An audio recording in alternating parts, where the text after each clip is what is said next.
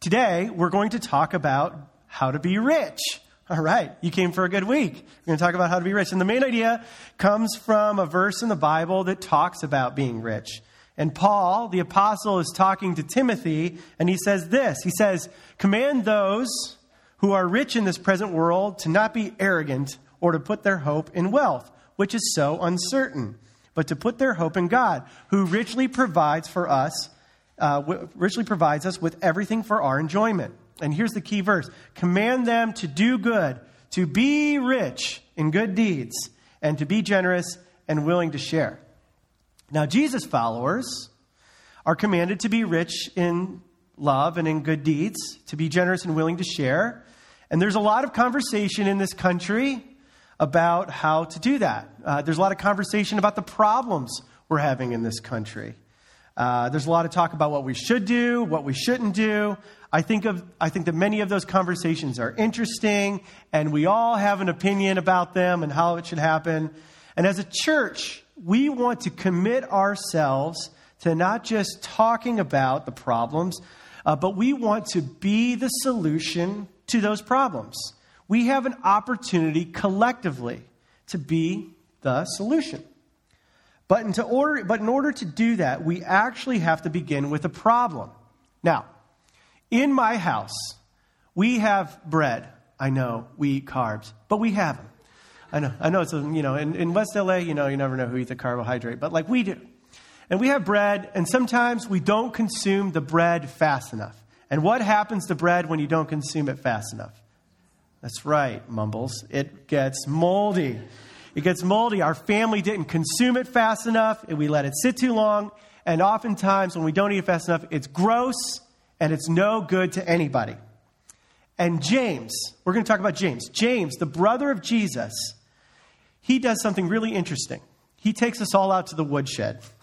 And regardless of our religious beliefs, everybody today needs to put their big boy pants on and their big girl pants on, because he is going to bring it. It's going to be a little rough, and it comes from James, the brother of Jesus. And in case you have to leave a little earlier or whatever, it has a lot to do with this moldy bread that I just mentioned. And I have a slide, and it goes like this. And it has these little apostrophes next to it because I thought it rhymed, and I thought it would be clever. It says, start giving while you're living, because what you're holding is molding. Yes.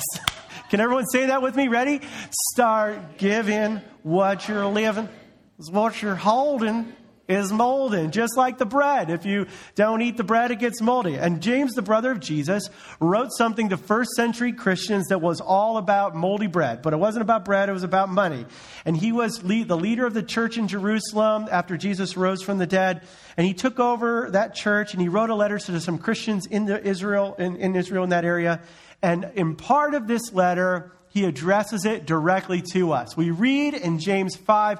If you need a Bible, we have some around. You can follow on your phones, or you can follow on the screens. It says this, James 5, chapter 1. Now listen, you rich people. So now, this is the point where some of you are glad you're not rich, because you say this doesn't have anything to do with you. And maybe you read stuff like this in the Bible, and this is the point where most of you just say, well, I need to skip ahead to the next section because the author doesn't know anything about me, and they know that I'm not rich. And I just need to read the next section. He's only talking to rich people. Well, the sometimes difficult to believe truth is that we are richer than we think we are. And the reason we don't think we're rich is because we don't feel like we're rich. And no matter how much money we make, we don't feel rich. The only time we feel rich is when we get our first paycheck from our first job. Does anyone remember their first job? Has anyone ever had a job? Okay, so I had a first job. I worked for S&R Produce. Produce, if you're not familiar, is like vegetables and fruits. And I worked for S&R Produce, and I worked for a guy. S&R stood for Sam and Rick. And I worked for Rick. Sam was retired. And Rick was like, yeah, you can come work for me. And that's what he sounded like. And so he was like, come work for me. And so I'd pile the fruit up, and then there would be old people that would come in, and they would be like, tell me where your fresh produce is. I'm like, well, you're about 100 years old. Let me grab it for you. And I grab it. And so these were people hunting for good deals on produce. And I got my first paycheck, and it was $128. And I thought, oh my goodness, I am rich. What am I going to do with all this money? And that was the first and last time I ever felt rich. The truth is, we don't feel rich for a number of reasons. First, and this may be for many of you, you have no financial margin. And no matter how much money comes in, you have no margin. And no margin means no financial peace. And in fact, many of you are making more money than you ever thought you would make, and you still feel financial pressure. Pressure that would not make any sense to anybody else around the world. And the other reason you don't feel rich, or we don't feel rich, is that we don't recognize that we are rich because of what everyone else has. So we know what everyone else drives. We know what everyone else wears. We know what everyone else does on vacation. And Instagram is not a blessing. It's a curse in this area, because not only does everybody look better than us on Instagram, their children look better than us on Instagram. And you look at this whole thing and you say, man, this is so much better than my little sucky life. And it's just terrible. Why can't I have more? Why can't I do more? Why can't I travel like that? And without meaning to do it, we fall into the comparison trap. And here's the reality. And you may not feel this. I don't know if it's necessary for you to feel this. It may not be even important for you to feel this. But the reality is, the starting point, the fact is that what we have and what we will have affects how we think about things. And so by international standards, if you have a household income of $33,000, you are in the 1% club. You're the top 1% wage earners in the entire world. And nobody ever cheers when I say that. It's not like a resounding thing like, yay, we're in the top, sweetheart, we're in the top 1%, babe. Yeah, time to party. Why? Because we don't feel it. And here's the implications of this. And here's the goal of what I'm trying to say to you isn't to make you feel guilty. The goal is to help you feel responsible. There are millions of people in the world today who think you and I are filthy rich. Now, back to James. There's an assumption in first century Judaism among people around the world and in Judaism that rich people were God's favorite people. And rich people were like just favored by God, and that's why they're rich. Sick people, meh, not so much. Poor people, he didn't care that much about. People thought that rich people were loved more by God. And so when Jesus came to earth, he set the record straight. He said, no. We actually learned that rich people aren't more loved. Rich people are more responsible. Rich people are more accountable. Rich people are actually expected to do more, to love more, and to give more because they have been given more opportunity. And so James says this in James chapter 5, verse 1. He says, now listen, you rich people, weep and wail because of the misery that is coming to you. Now, this is a shocker. He's saying, rich people, your future is not as secure as you think it is. And we're like, well, wait a minute. I mean, rich people, they tend to be that have the most secure future. They got all the money. And you could say, well, that's why rich people don't worry about the future, right? That's why rich people don't worry about money, right? No. James was smart. He knew way more than we think he knew. And he knew that the more you have, the more you tend to worry. Because rich people often make the terrible mistake that most of us make. In fact, if you've made this mistake, it might actually mean that you're rich. Rich people have a tendency to put their trust in their wealth instead of the one who richly provided it for them. And this is something that poor people never do. Poor people never put their trust in their riches or in their wealth because they don't have any. As soon as you begin to accumulate, as soon as I begin to accumulate, and not meaning to, our trust tends to migrate from God, and our trust migrates over to our stuff. It migrates over to our ability to save stuff, to hoard stuff, to plan for the future. And this is why it's strange, because many of you have more than you ever thought you would, and you worry about it more than you ever thought you would worry about it. And as if it's no matter how much you have, it's never enough because it never is enough. And there's the endless scenarios and there's the endless what ifs. There's like, what if the stock market does this? Or what if somebody gets sick? Or what if I get into an accident? Or what if my husband leaves me? Or what if? And consequently, without meaning to, our trust migrates from our Heavenly Father to the source who is the source of all good things, to what we have and what we're able to do with what we have. And the statistics prove this, that the more we get, The more we have, the quicker our hands close around it. And James keeps going, and he says this in verse 2. He says, your wealth has rotted, and the moths have eaten your clothes. Your gold and silver are corroded. You have so many clothes that you can't even wear them, that bugs are eating your clothes. You have so much gold and silver stored up that it's beginning to corrode. You have so much hoarded and saved that even your gold and silver, it's depreciating. And James's point is simply this. You have held on to so much for yourself. Now it's not good for anything to anybody. And maybe you've had an experience like this. I know I have in every single place in my life that I've ever lived. I want you to think of that drawer in your house. Do you know the drawer where it's got the tape and the knife and the switchblade and the screws to fix your sunglasses, but you never fixed them. You just bought new ones and this weird tape and some magnets or what. It's got everything in it, and you go, I really need to clean that one out. I really need to clean that. Is anyone aware of this one? You know, if you don't have it, God bless your heart. You can sit this illustration out. But I do, and my wife does too. And together we have this. And a few years ago, I cleaned out my dresser drawer, and when I cleaned it out, I found 2 old cell phones that I never use. But had I given those cell phones away years ago, somebody else could use them. Had I sold the cell phones shortly after I got my new one and then given away the money, somebody could have done something with that money. But I did the thing that we always do. I might need this someday. I might find a use for this someday. And now it's in a drawer, and now it's no good to anybody. And James reminds us that the issue is not how much comes in. The issue is how much stacks up. The issue is not how much we really bring in, how much blessing we have. What the problem is when we try to hold on to it and hoard it. And James, like a prosecuting attorney, he leans into us. He leans into his audience, and he says this. He says, their corrosion will testify against you. The decay of all this stuff, the things we've accumulated, the things we've tried to hoard. You think you're doing a good thing by hoarding. You think you're doing a good thing by collecting all this stuff. He says a day will come when you think that what you think will be a good day, the responsible thing that you've done by hoarding everything, that day will actually testify against you.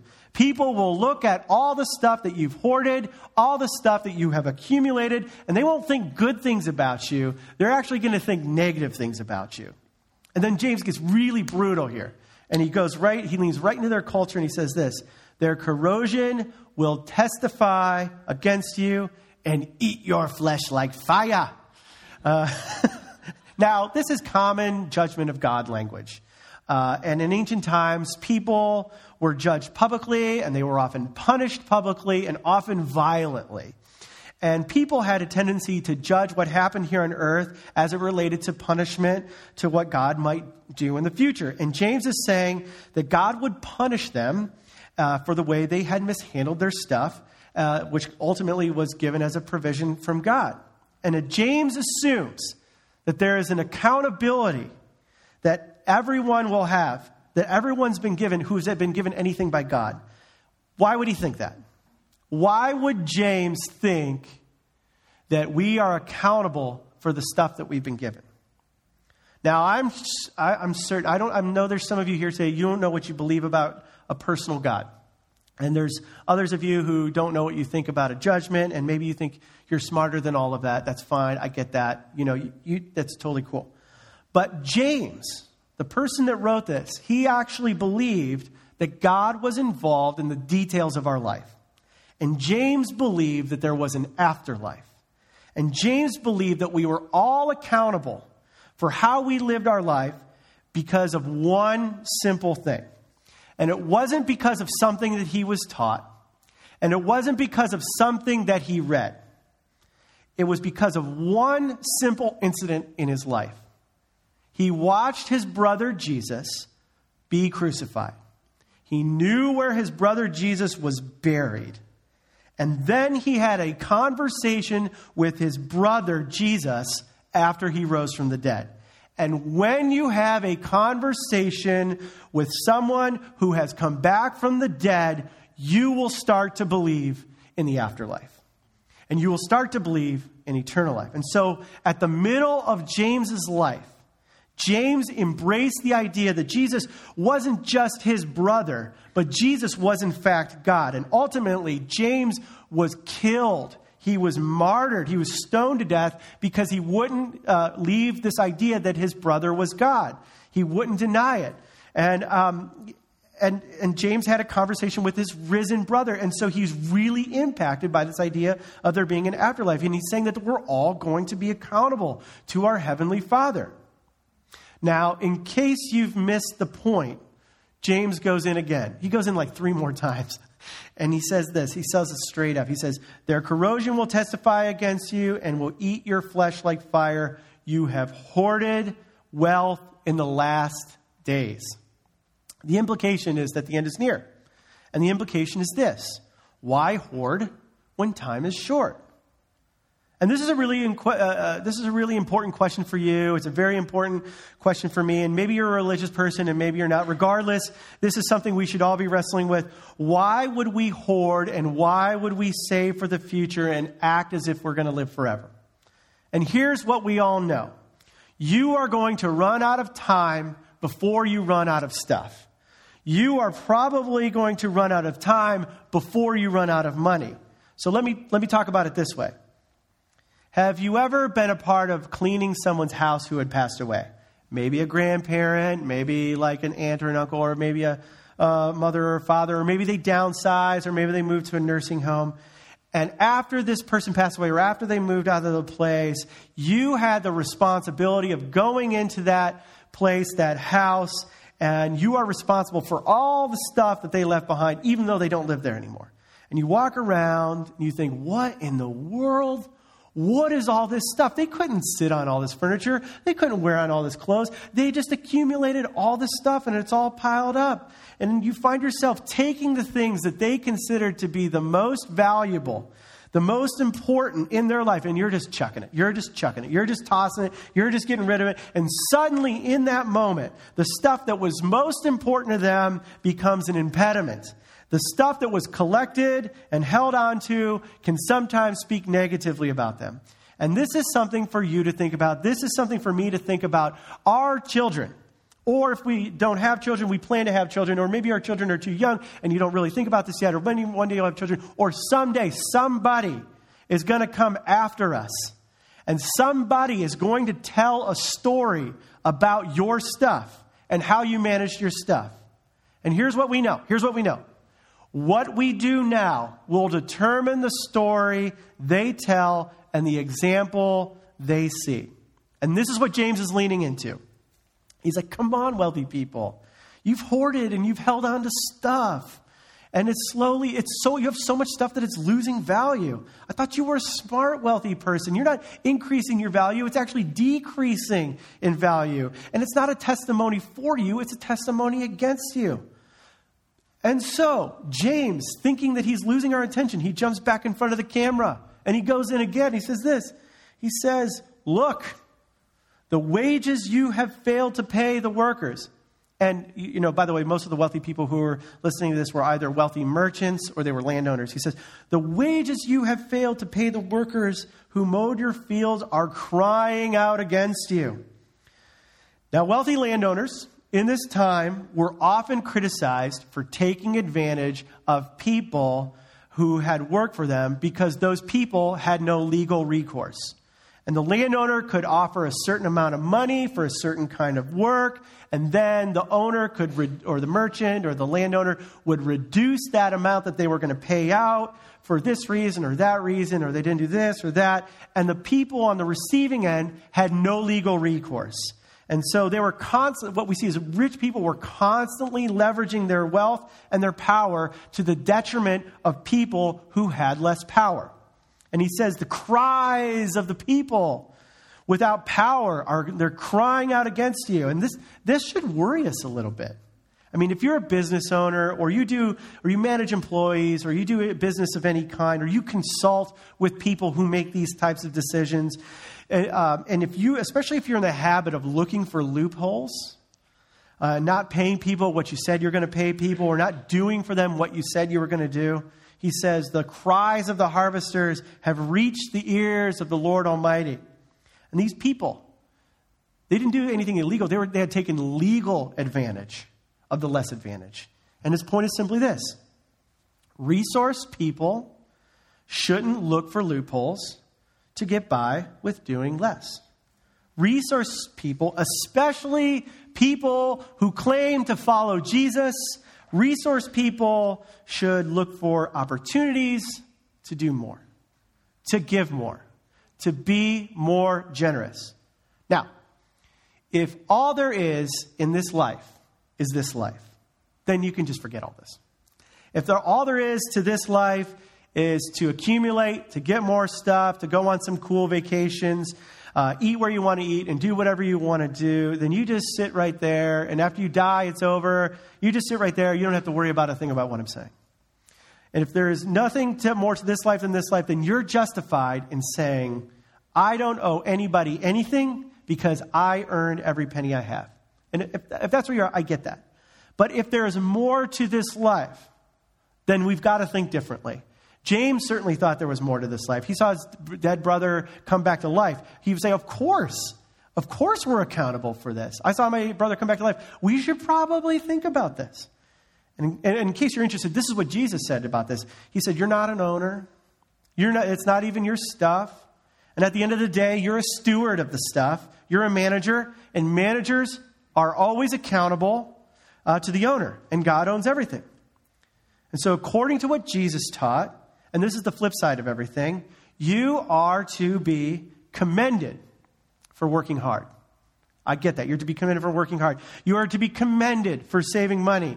You are to be commended for being responsible. I know for me, I have more money than I thought I would ever have. And I don't really have that much money. But part of why my wife and we have a little bit of money saved up is because we have no financial goals. And you find that if you have no financial goals, you'd be surprised how well you exceed those non-existent goals. Wow, I'm doing pretty well, I had no goals and I'm doing really well. But, and Nikki and I are so grateful for the opportunities and the little bits of money that we have that we thought we would have. We're grateful for this. But it didn't fall out of the sky. And then, like when these buckets get passed around, we aren't in the back right before I come up, like, this is going in my pocket. We're not taking money out of the thing. I mean, when other people were frittering money or making this investment or that investment, we were saving. We were kind of watching our budget. We saved every bit of money that we've earned so far. But when I read the Bible, I read that I'm commended for that hard work. We are commended for the time we've tried to save. We're commended for being a good steward of our time and our talents and the treasure that God's given us. And also everything that God has brought our way. But we also discover this. We are commended for working hard, but we are commanded to be generous. I am commanded to be above average generous. I am commanded to do more, to give more because I have received more. Even though I've earned it and even though I'm responsible, it all comes down to in light of what God has given me and understanding that God has given me every single gift. He put me in the family I'm in. He hooked me up with a wonderful woman where all this can happen. I live in America at this time and age. Like I don't live in some other country. And at the end of the day, no matter what my wife and I have accomplished, no matter what we've earned, we are still accountable to our Father in heaven. Why? Because at the end of our lives, we're going to leave it all.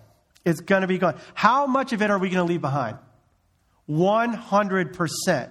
And one day, somebody else is going to have all our stuff, which means it's not really our stuff.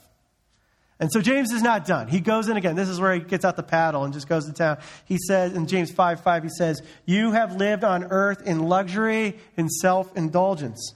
He says, you become greedy. You become a victim of the consumption assumption. Have you ever heard that before? The consumption assumption. The consumption assumption, in case you haven't heard of it, is this. If it comes to me, it must be for me. If it comes to me, it must be for me. And if it comes to me, I can do whatever I want with it. And James says, no. That's not the way the world works. That's not how it works in God's economy. Just because it came to you doesn't mean it's for you. And this next part I'm going to read, it'll probably go right over our heads. It might not mean a thing for us. It's not going to elicit any emotion in you whatsoever. But when they read this for the first time, when James wrote it and they shipped it off, and these people, I don't know if they rolled out a scroll and they're like, here, you gather, I'm going to read it. And they're all gathered around. When he did this, when it was read, this was a showstopper. And the reason it's a showstopper is because he doesn't want them to miss this point. Little did you know, the truth is, you have lived on earth in luxury and self-indulgence. You have fattened yourself in the day of slaughter, to which we are all like, what does that mean? It means absolutely nothing. Day of slaughter, I don't know what that is. What does that mean? Well, let me tell you what it means.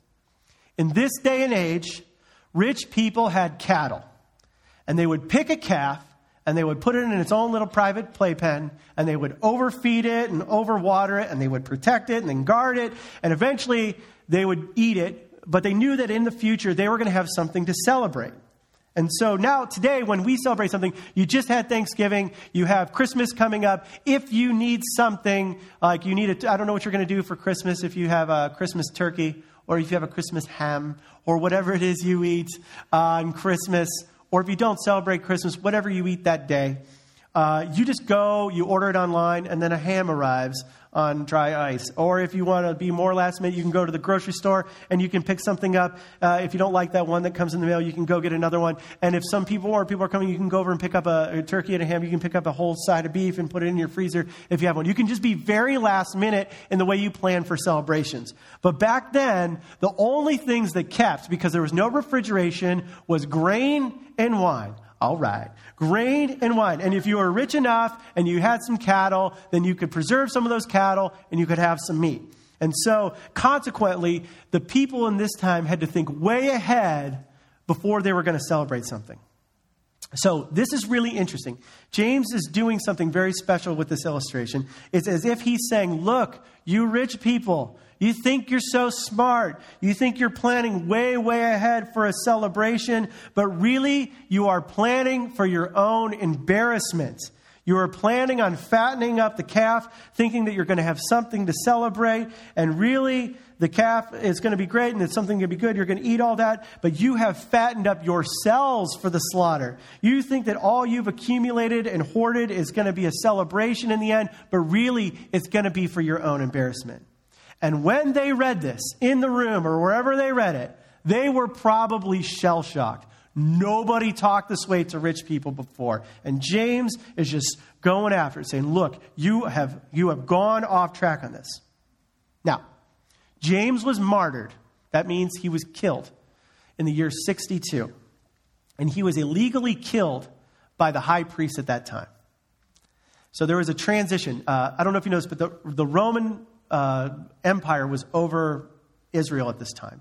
And there was a transition from 2 Roman governors. And in between this transition, the high priest, took it upon himself to rid himself of this pain in the neck named James. Because James wouldn't shut up about how his brother came back to life. So he's like, I'm going to take him out of commission. So he's martyred in 62, year 62. We're in year 2018. He was martyred in 62. And it's actually, this is not even recorded in the Bible. This is actually recorded by the Jewish historian Josephus, who laid it all out. And but here's the fascinating thing about this. 7 years after this, 7 years, all the rich people in Jerusalem found themselves trapped in the city, and they were surrounded by the Roman army. And eventually, they were all starved. They died of disease. Many of them were murdered by other Jews in the city because there was mob conflict happening in the city, or they were enslaved. And eventually, every single one of them was expelled or dispatched.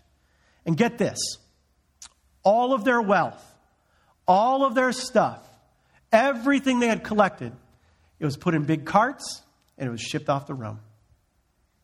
Those with the most to lose the most. Now, before 62, when James wrote this down. Did he know this was going to happen? I don't know. Jesus actually predicted that this would happen. But Jesus didn't give us a date.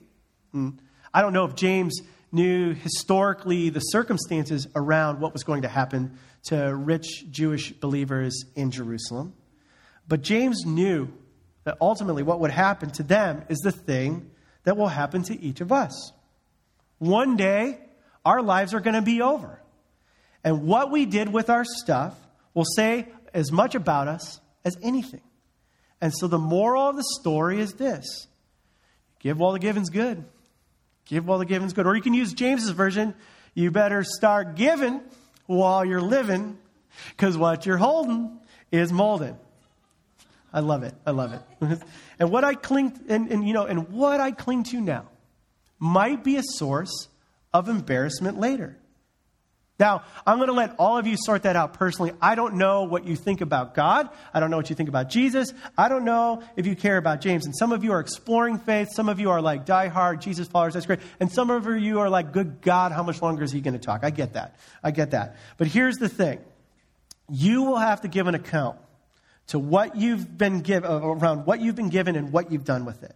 And you're going to have to deal with what James has said here. But in the meantime, we as a church are inviting you to take action corporately. And remember how we started this talk today. I read this verse to you about being rich. Let me read it again. It says, command those who are rich in the present world not to be arrogant or to put their hope in wealth, which is so uncertain, but to put their hope in God, who richly provides us with everything for our enjoyment. Command them to do good, to be rich in love, and to be rich in good deeds, and to be generous and be willing to share. In this Christmas season, we have an opportunity to be rich in good deeds and to be generous. Now, let me clarify. Now, if you consider this your church home and you give tithes and offerings, we want you to continue to do that. This is not like you're moving, the shells around it and everything. But this is above and beyond generosity here. And here's a few examples of what we're doing. In the past few weeks, I'm going to talk about what we're going to do, but I just want to let you know what's happened in the past few weeks, like the last 2 weeks. Imagine LA. Last weekend, we had our very own Brianna Mendel. She was here. Let's give it up for Brianna. Yes, she's over there. You don't have to look. She's like, please don't, Chris. And so last Sunday, we had the opportunity to help families in need. And what we did is we had this little Christmas tree, and we had these little individual Christmas gifts that people could sign up for. And we helped like a bunch of kids get Christmas presents who wouldn't normally have Christmas presents. And so we gave away hundreds of dollars to children in need this Christmas. And so that was from you guys. So thank you for your generosity. That was awesome. And then also the great one himself, I don't even know if he's here, Kevin Glover, actually organized us a few weeks ago where we put together hundreds of dollars worth of stuff that we gave for victims of the Woolsey fire. And so food, blankets, and other things, and stuff that people needed after the fire. So these are a few things that we've done in the past few weeks. Here's some of the things that we're doing moving forward. Coming up, we're going to be working with this place called the Upward Bound House. We're actually in the middle of talks with the partnership with them. There's a fantastic organization. It has a great reputation in Los Angeles and in Santa Monica, and they exist to eliminate homelessness among families who are living in LA. They provide housing, they provide certain kinds of supportive services and advocacy. And so our community groups are going to come alongside of them, and we're going to be giving some financial resources as needed around particular projects. That's something we believe in as a church. Another thing that we're doing is Team World Vision. Patrick Vukovic, he's organizing runners and walkers for the half and full marathon. Why? Because we want to build a well and provide clean water to some folks in the different parts of the country. And then also, we are actually in active talks with Charity Water. Now, Charity Water is super interesting because 100% of your gift actually goes to building wells in parts of the world where people don't have clean waters. And most of the diseases and problems we see with people around the world are due to not having clean drinking water. And so we think that this is a great opportunity not only for our church to jump in, but it's a great opportunity for people in Santa Monica, in West LA, and in Los Angeles to jump in with us. Why? Because I don't think you need to be a Jesus follower to care about clean water in Africa. Like, you can just be another person. It's like, yeah. Like, let's do this together. So we're moving towards some things that we think are going to be exciting. We have some projects that are on the docket. And so the point is, we're doing these projects, and we're doing a little bit more. And so whether you join up with one of our projects or you choose to be generous on your elsewhere, we are encouraging you to be generous because it's what Christians do. And since we're coming up on the Christmas season, I think it's important to talk about. And next week, we're going to be in our Christmas series, and there's going to be other people here and guests. And so I just want to get this talk out of the way, just present it to you before everyone gets here. And the thing is this, and if you're a Christian, you get this. You know this. Jesus was so clear about this. He said, your devotion to God, the devotion to the God that you cannot see, your devotion to God is best demonstrated and most authenticated through your love of the people you can see.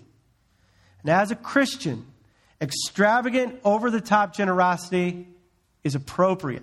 It's what we do. And it's the perfect response to God and his extravagant generosity towards us.